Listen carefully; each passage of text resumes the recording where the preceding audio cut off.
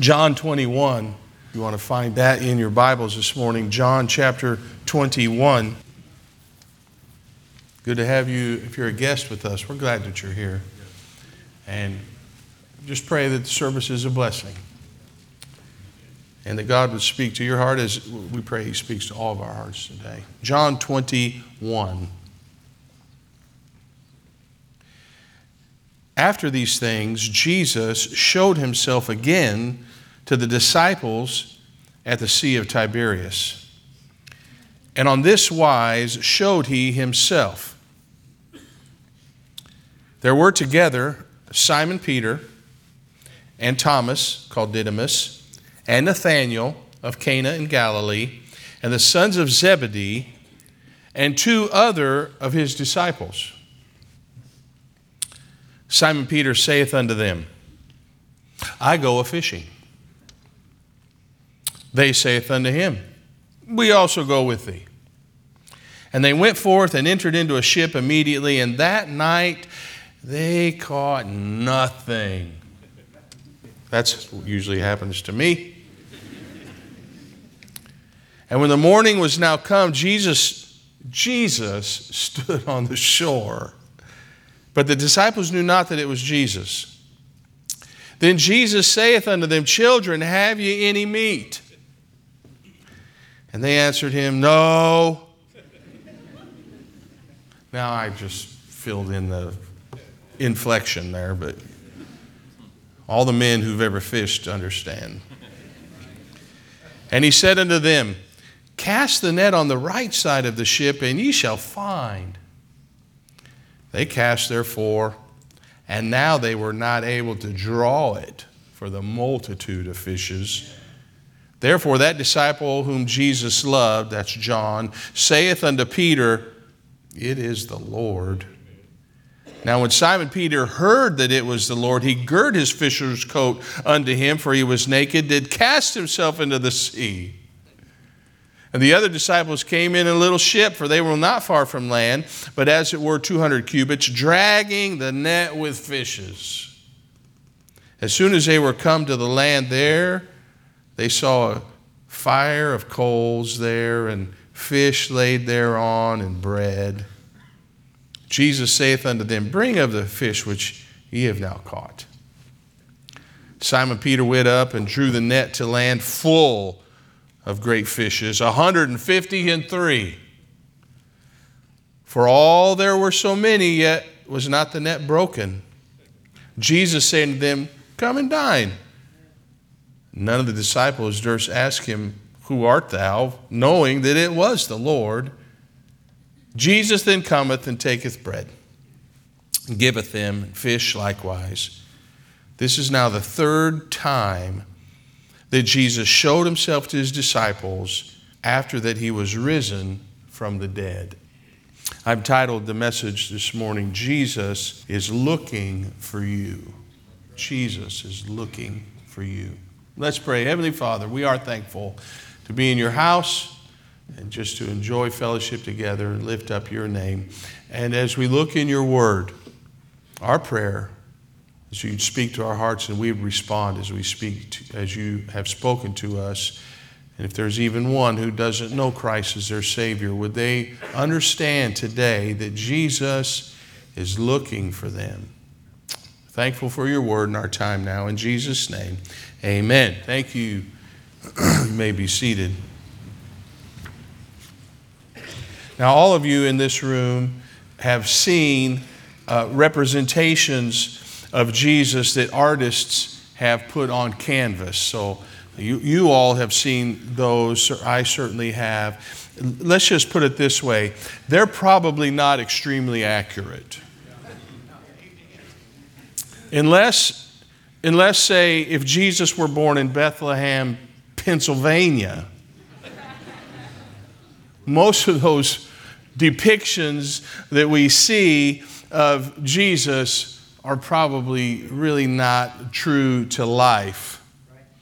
So I'm about to reference, though, a painting or an image of Jesus that I have seen, and while there are probably certainly inaccuracies, all of us understand that. And anytime we see a picture, a painting of Jesus, there's one I have seen that certainly, and you may have seen one similar, that does depict truth. And I remember as a boy seeing this, and I think it was one of those pictures, if you have a Bible that's meant for children, and it's got a lot of pictures in it, and it's not that you're not listening to the preacher, it's just you're not listening to the preacher. And you're looking at those wonderful, colorful images, those pictures that are in your Bible. And I believe that's where I remember seeing this picture, or maybe it was at church on a wall. I can't remember, but you may have seen this, and there's a lamb in the picture. And this lamb is precariously caught in briars and thorns, and it's clinging to a rocky ledge that's overlooking this great chasm. And this lamb is dirty and bleeding and helpless, and it's obvious it's in imminent danger. And what you see then is the arm of the shepherd. And the arm of the shepherd is reaching out, almost ready to take hold on this helpless lamb. And the shepherd, you can tell, is taking great risk as he too clings to the rocks to rescue his lost lamb. You've probably seen a similar. That image says so many things about our good shepherd. Really says also a lot about you and I, because this truth of this image, although there's obviously inaccuracies in it, but the truth of this image is the story of Jesus. In that one image, we have really the story of the Bible. We have the story of God. We have the story of you and I. That one image is who God is and why He sent His Son. It's on display.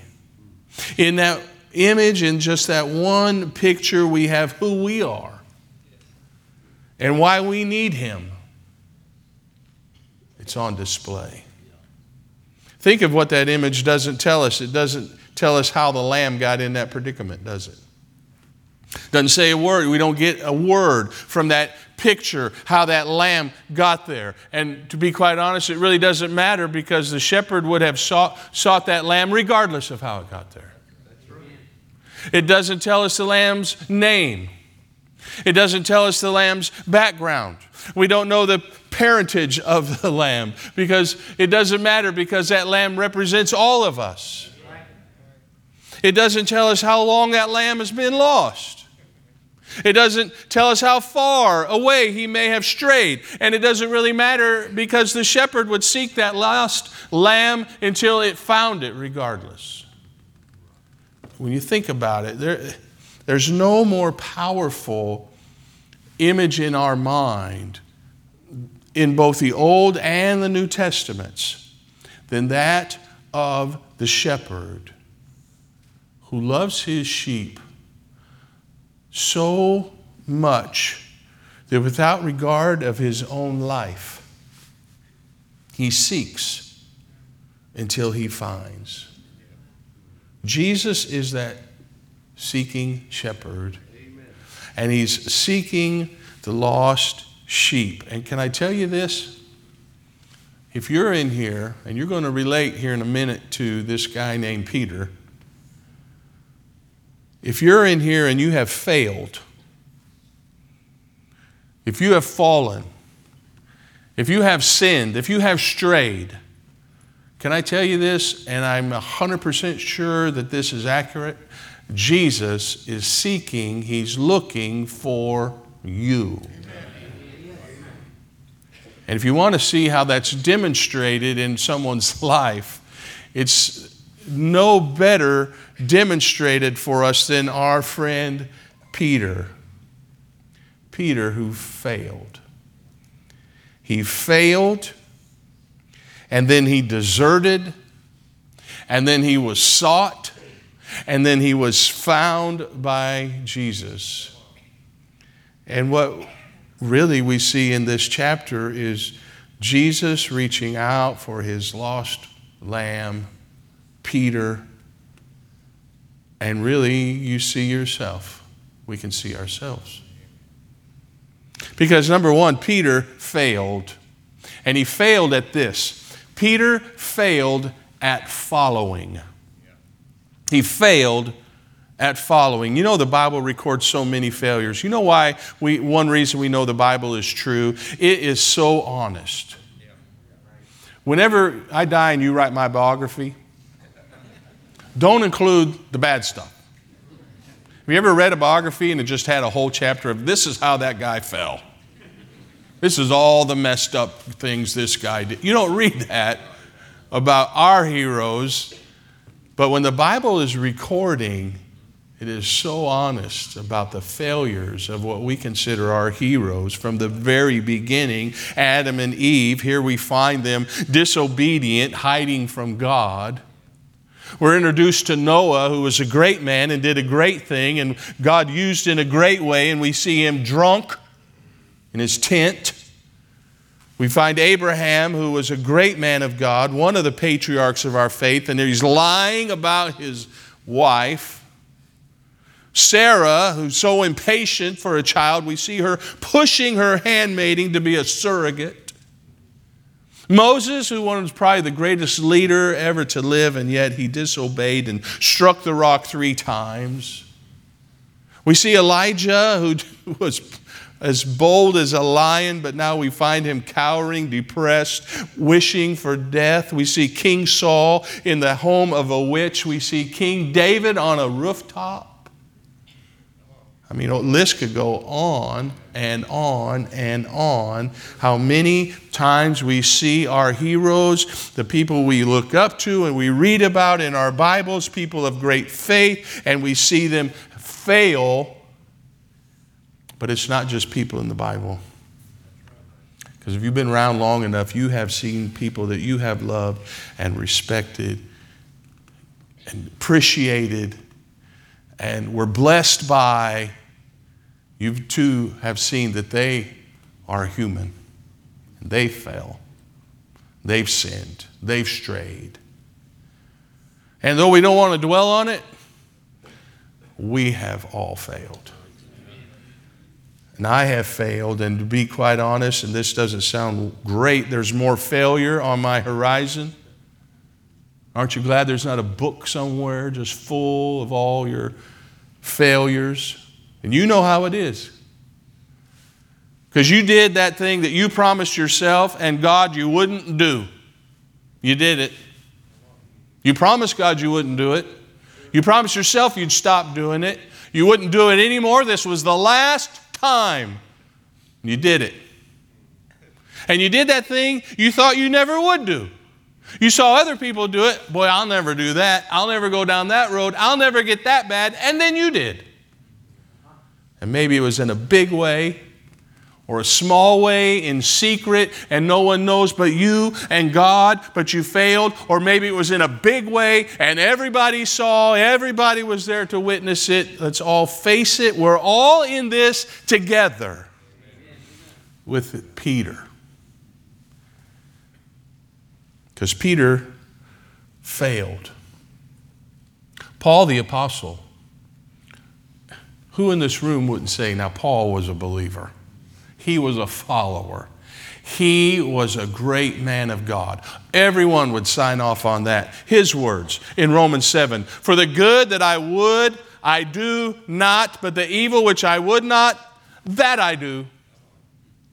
It's almost as if I wrote that. But Paul wrote it. We're all in this together, but we're talking a little bit more specifically about Peter right now. Does not his failure kind of rank among a big one. You got to just picture Peter in my mind. I know you probably, when you're thinking and you're reading about these disciples and their personalities and who they were, do you not see Peter as just this enormous barrel-chested man whose personality was just as big, full of what we might call swagger, pride, certainly good intentions? And the reason I say his failure kind of ranks among one of the biggest is because you remember just a few chapters back how he had this loud promise. Jesus, if it means death, I'm going to follow you all the way there.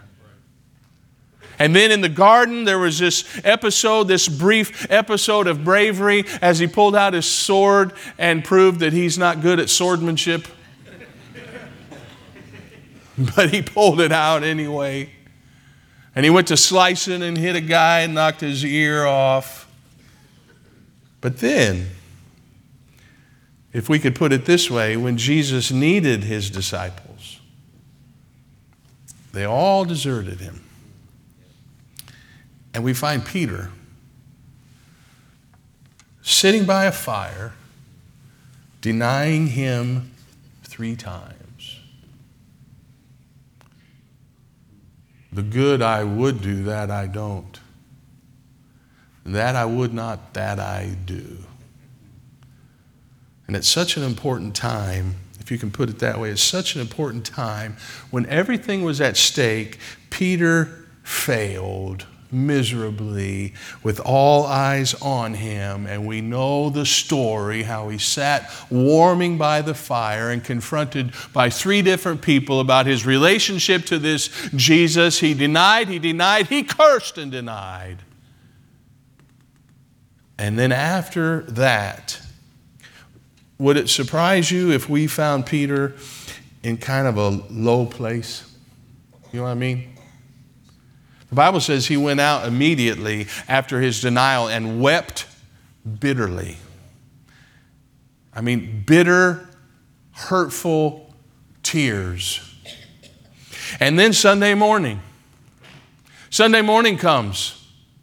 Peter's the first to, you know how John and Peter, and they run to the tomb. And John, of course, who's smaller and much more athletic, outruns Peter, who can't run very fast. And they running to the tomb, and John stops, and Peter, just like I picture him, just runs right in this empty tomb.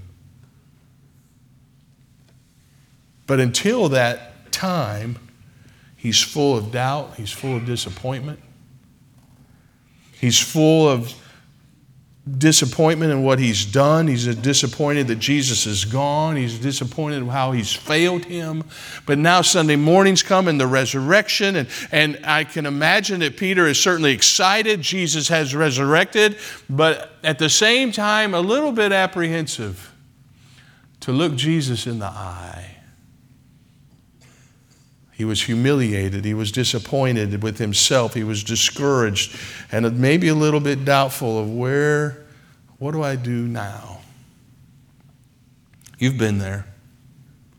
Embarrassed. You promised. You got up and gave a testimony. You told people, I'm going to follow, I'm going to follow, I'm going to follow. I'm not going to go that way anymore. I'm not going to stray anymore. I'm going to walk the straight and narrow, and I'm going to do this, and I'm not going to do that. And now you're embarrassed because you were sure you had a handle on it. You were sure that you had everything under control. But all of a sudden, once again, when it was crunch time, when the temptation came, fell. So how we have Jesus in chapter 21 after his resurrection. If you read and you study, you'll find he appeared probably 10 different times after his resurrection to different groups or individuals. But 3 times we know for sure that he was appearing to his disciples, or most of them at one time. On the second time, in Matthew chapter number 16, Jesus gave these instructions. Go your way, tell his disciples, now this comes from the angel, go your way, tell his disciples and Peter that he goeth before you into Galilee. There you shall see him as he said unto you, and there wait there for him. He says to his disciples, you go and you wait, and Jesus is going to come and appear to you in Galilee. Now, as we find in chapter 21, we're introduced to the characters who are here at the seashore, and there's 7 disciples waiting for Jesus. 2 of them are not named, it says. 2 other of his disciples in verse number 2. I was reading J. Vernon McGee, and he said this, perhaps since this is a crowd of problem children, they represent you and me. By problem children, he means this. Well, there's Peter. He's often been called the disciple with the foot-shaped mouth. Peter. Thomas is mentioned. He's there. We know Thomas was a little skeptical. He's kind of carried that with him now. Thomas, we always call him the doubter. Nathanael was there. Nathanael was the wisecracker. Remember when someone talked to him about Jesus, he said, can there any good thing come out of Nazareth? And then you had the sons of thunder, James and John, whose mommy, the sons of thunder. Mom, will you tell Jesus to let us sit one on the right and one on the left? Can you picture them 2 with their drugged by their mother in front of Jesus? Can my boys sit one? So you have those 2 unnamed disciples. They're waiting for Jesus, as he said to wait. But you can imagine the events now that were surrounding all that had taken place. The entry into Jerusalem there on Palm Sunday, then you had the arrest in the garden, and the trial, the crucifixion, and the empty tomb, and his appearances. This roller coaster that they've been on, it must have been tremendous. The highs and the lows that they've experienced in the last several days. And Peter, now more than others probably, was a little fearful and anxious. And he's impatient. It's all rolled into one. All these emotions that he's feeling. And maybe as they waited there by the sea, as they said, wait for Jesus, maybe they begin to wonder in their hearts, did we really see Jesus resurrected? Was it true? Maybe it was a dream we had. Maybe it was some kind of spirit. And there was excitement, but now time has gone by. And with time, sometimes excitement kind of wanes and the reality kind of wanes. And this much is true, we know. In spite of his failure, and Peter's failure was big. In spite of what Peter had done, Jesus hadn't given up on him. Amen. When Jesus told the parable, these were Jesus' words. When Jesus told the parable of the lost sheep, listen what he says. What man of you, having 100 sheep, if he lose one of them? Now, you'd have to be a shepherd to understand that. I'm not. If I had 100 sheep and lost one, I'd be thankful. One less. So he's talking about a world that we really don't understand, isn't he? So the words of Jesus, if he lose one, doth not leave the 99 in the wilderness and go after that which is lost. And notice this phrase, until he find it. He doesn't stop. He doesn't stop looking. He doesn't stop searching. He doesn't stop caring. He doesn't stop loving that lost one. Think of that phrase. It must mean that regardless of who you are or how far you've gone, it doesn't matter how far you've strayed or how dirty you are or how far off the path you've gone or how long it's been. Can I tell you, if you're in this room, Jesus is still looking for you. And those out there who this morning are in bed or somewhere else and they know better, Jesus is looking for them. And for those who have never heard a good, accurate, true presentation of the gospel this morning, Jesus is looking for them. Jesus is not going to give up seeking that lost, and in this case, that lost Peter, who failed at following. And now we're going to see him in verse number 3 fail at something else. Peter failed at fishing, of all things. Back to his old life, it looks like, doesn't it? Because if you look in Luke in chapter number 5, you'll see this. When Jesus approached Peter, it says, when they had brought their ships to land, they forsook all and followed him. So Peter had already turned his back on fishing and that part of his life to follow Jesus. And now it kind of looks, when he says, I go fishing, it kind of looks, I'm going back to what I know. I know fishing. I know how to catch fish. And these others who were with him, evidently fishing was in their blood. And they said, we'll go too. We understand that. It seems like Peter's ready to go back to his old life. I failed at following Jesus. I tried. I said I was going to. I even gave it my best effort. But I failed at being a follower. So I'm going back to that thing I know I can do for sure. And that's fish. When you think about it, it's like Peter, the failure of his past and the events basically of that one night, and they were still on his mind and heavy on his heart, made him difficult to go forward. He wanted to go forward and follow God, and he wanted to keep serving and trusting, but his past held him back. And what happened just a few days ago was so heavy on his heart and on his mind, he just didn't even know what to do. He had denied Jesus. His failure can make it hard to keep going. I remember when I was a kid, I had a bicycle, banana seat. Yeah, you remember those. Banana seat with the sissy bar. The kids these days, they don't know nothing. Banana seat with the sissy bar, red, beautiful bike. My dad had got me, and my dad decided he needed to teach me to ride a bike. In his defense, my dad didn't do anything I didn't do when I taught my boys to ride a bike. But I just couldn't get it.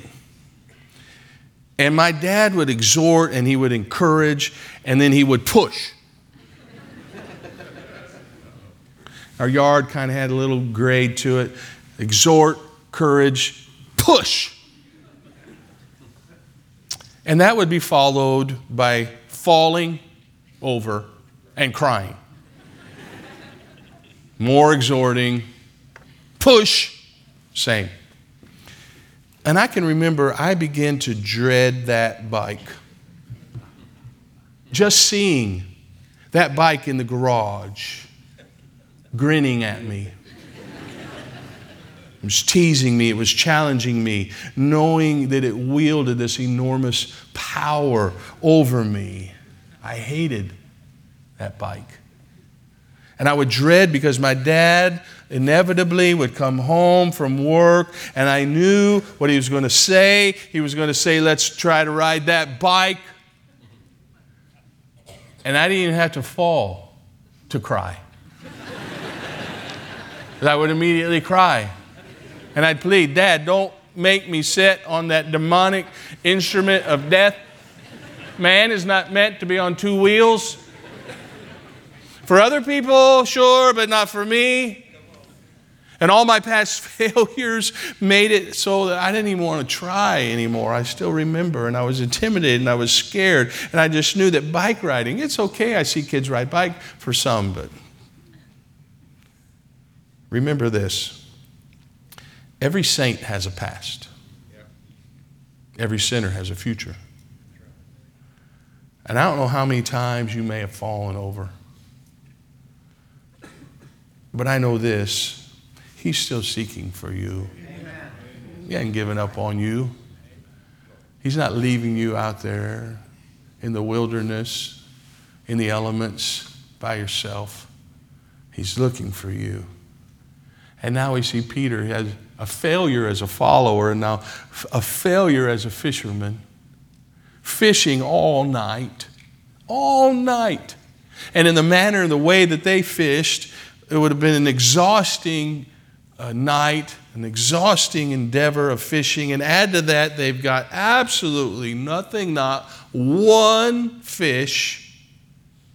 Now, nowadays, a man, a couple guys, they could go out fishing and they have a good time. Whether if they catch anything or they don't catch anything, there's male bonding and all that. We still had a good, did you catch fish? Well, I caught, a baby, but they still have fun. But remember now, it's different. There's no fellowship. There's no laughter. There's no having a good time. They're not in the boat for fun. They're there to catch fish. And in spite of all this knowledge and experience that's in this boat, you can imagine they still haven't caught anything. Nothing. Think of this. Peter says, I'm going to go back. I'm not good at this. I'm going back to what I know, and I'm going to be good at that. It's going to bring me happiness and fish and fulfillment. It's going to make me happy to go back to where I was and do what I used to do, and everything will be good again. And you know what he found out? Not so much. And any believer who thinks, I'm going to go back to my old ways, my old habits, my old way of thinking, and I'm going to be happy, can I tell you, you're kidding yourself. Because you're not going to go back and be happy. And you may live like the world, and you may turn your back on God, and you may be worse than the worst infidel, but can I tell you, God is not going to leave you alone. Well, do that. Do go back. You won't be happy. You may be successful, and you may go after life and grab it, and you may have all the gusto, but there'll be no satisfaction. In fact, you'll be the most miserable person on the planet. Because when you truly belong to Him, the world may have attraction, but it has no joy, no fulfillment, only empty promises, only an empty net. And that's just as true for a believer as it is an unbeliever. So if you doubt that, read the words of Solomon, who had a net full and wrote, it's empty.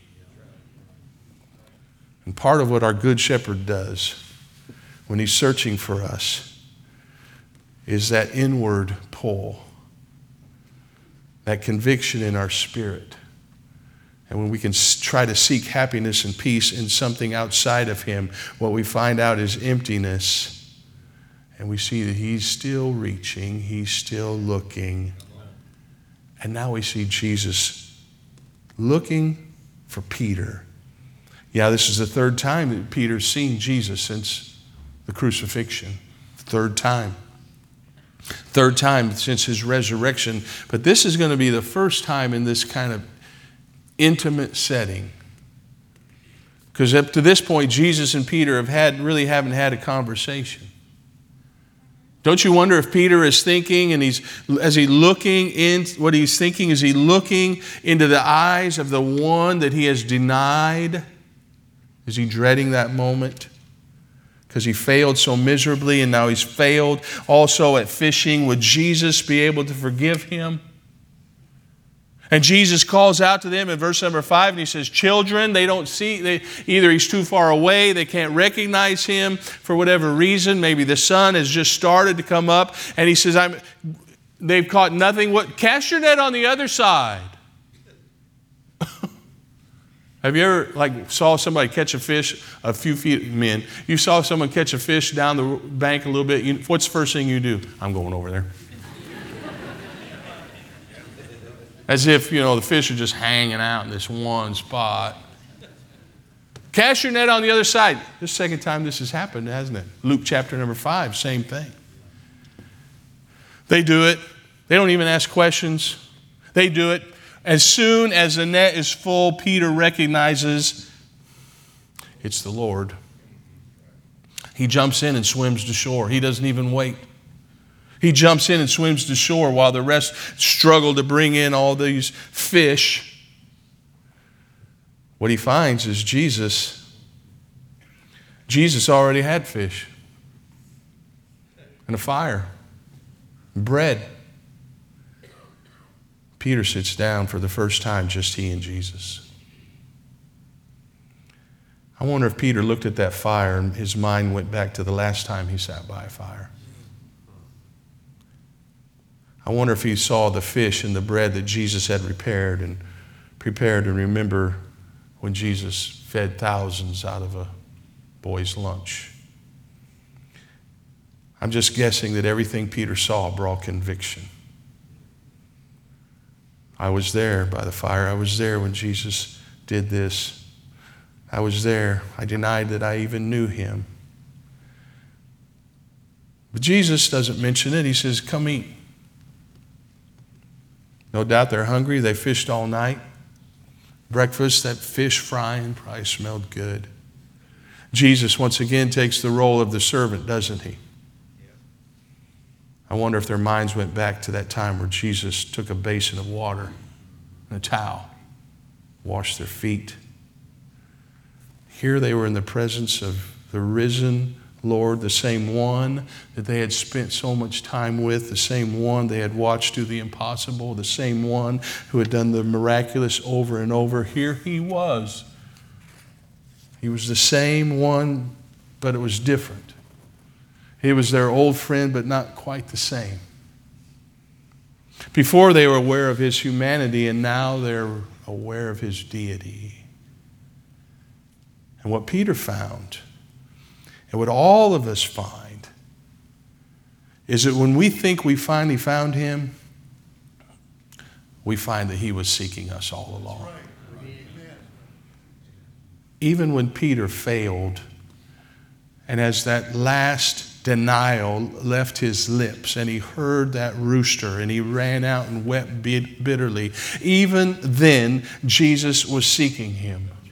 And as Peter doubted and wondered about his, even if he could be forgiven, and doubts and disappointment were in his heart, Jesus was seeking him. And when Peter was ready to give it all up there at the shore of Galilee and to go back to what he was doing and fishing, even then Jesus was seeking him. And Jesus is still seeking. Think of Adam and Eve, who lived in perfection and peace with God until sin changed everything. And in the midst of all that chaos and confusion that sin brought into the world, it was God who sought Adam to restore his relationship with man. And when the world was full of sin and violence, so much that God had had enough, and he vowed to destroy his creation. And when sin was as bad as it possibly could get, and God now is ready to wipe man off the face of the earth, it was God who sought Noah, and through him reached down to reclaim his creation. And God saw that a Savior would be needed, a perfect sacrifice to take away man's sin once for all. And it was God who sought Abraham, so that through that nation the Savior would come. And it was God who sent his prophets to warn his people about their sinful ways. And through their prophecies, God's judgment, he was always seeking, and he was always reaching out to regain his place in the hearts of men. And then God went silent. There was no seeking or reaching for 400 years. And then, think of this, in his grandest effort to seek the fallen, to seek sinful man, God reached all the way from heaven and gave us his Son. And when Jesus was nailed to that cross, he reached up to grab the hand of God, and he reached down to grab the hand of sinful man. And there he found us. And then in the New Testament, we see he reached out and found Matthew sitting at the receipt of custom. And he reached out and found Saul on the road to Damascus and even changed his name. And he reached out his hands, remember, and found Thomas filled with doubt. And he reached out to a woman caught in adultery, and time and time and time again we find the shepherd seeking and finding the lost one. Has he found you? He found a 17-year-old kid in Peoria, Illinois. He had to reach a long way because I was in the, back row of the balcony, because that was as far away as I could get. God reached down and found me. Has he found you? he continued to seek Peter. You know, after his resurrection, the angel said something unusual. Be not affrighted, he said. Ye seek Jesus of Nazareth, which was crucified. He is risen. He is not here. Behold the place where they laid him. But go your way and tell his disciples and Peter that he goeth before you into Galilee. There's a story about a young man named Robert Robinson. Robert Robinson was evidently a wild youth in England.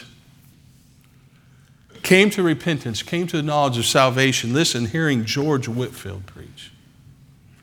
He became a pastor, a theologian, wrote hymns as well as theological works. One of his hymns written in 1757, Come thou fount of every blessing. You know this verse, prone to wander, Lord, I feel it. Prone to leave the God I love. Here's my heart, Lord, take and seal it. Seal it for thy courts above. That wasn't the end of his story. At some point in his life, he's turned his back on all that. Turned his back on God, the things of God. Sowed his oats, as we sometimes say, wandered from the same Lord that he had already written about. And in his heart, apparently felt he could not even return. The story goes that years later, he's riding in a stagecoach with a young woman who didn't know who he was, but was humming the hymn, Come thou fount of every blessing. As he hears this young woman hum his hymn, he says, Ma'am, I am the poor, unhappy man who wrote that hymn many years ago. And I would give 1,000 worlds if I had them to enjoy the feelings I had then. And she said, Sir, streams of mercy are still flowing. Another great verse of his hymn goes like this. Jesus sought me when a stranger, wandering from the fold of God. He, to rescue me from danger, interposed his precious blood. This message isn't just about Peter's failures. It's not about really our failures. This message is about a forgiving God who seeks to find the lost one until he finds it. And bring us back into a relationship with him. And that picture of that shepherd as he reaches out to grasp that lamb clinging to life, just a tiny glimpse of the truth. Because he's seeking you today. He is looking for you. I would ask you to bow your heads with me. And just let me ask you a couple questions while no one is looking. How many would say, Brother Ted, I may not be everything I should be, and there are certainly times where I've failed and disappointed myself, and I've sinned. But I know this, there was a time I received Christ as my Savior. And while not perfect, I know I'm saved, and I'm thankful for that. If that's your testimony, would you raise your hand? All over, we see folks with their hand raised. I'm so thankful for that. Thank you.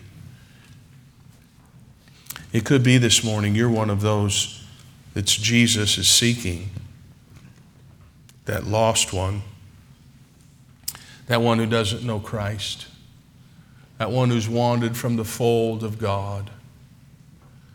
If you don't know him this morning, can I tell you this? He's seeking you. He loves you. The cross says, if you're wondering, the cross says he loves you. And we certainly do too. We want to see you come to a knowledge of salvation. Is there one that would say, Brother Ted, I'm not sure about my salvation. I'm concerned about it. I'm not sure about it. I'm not sure what would happen to me if I died this morning. I don't have the confidence that my sins are forgiven and that heaven would be my home. Would you please pray for me? Is there one that would raise your hand so I would know who to pray for? Pray for me, Brother Ted. I'm not sure about my salvation, but I'm concerned about it. Would you pray for me, please? Anyone? Just lift up your hand long enough for me to see. Thank you. And maybe you're a believer this morning and you're out of the fold of God, like the hymn writer. Can I tell you that God's not giving up on you? And He's doing whatever it takes to seek you until He finds you. Would not this morning you get right with God? However He has spoken to your heart, in whatever way, would you not come? Heavenly Father, I'm thankful for your word. Thankful for this image of the shepherd who's seeking that lost one until he finds it. Even if it means, as the hymn writer put, He interposed His precious blood. I'm so thankful that Jesus found us. And as the hands were lifted as a testimony of their salvation, I'm so thankful. Not everyone could raise their hand. And Lord, you know the hearts. You could be dealing with some right now in the area of salvation. Or maybe some believer who's wandered away from truth and wandered away from you. However you've dealt with folks, I pray that they would come this morning. If there's one who doesn't know you, would they come? Let us take a Bible and show them the truth, how to be saved. They could leave this place knowing that they are saved and their sins are forgiven. However you've spoken, would we respond in Jesus' name? Amen. Let's all stand. Brother Aaron's going to lead the choir in singing, Jesus Paid It All.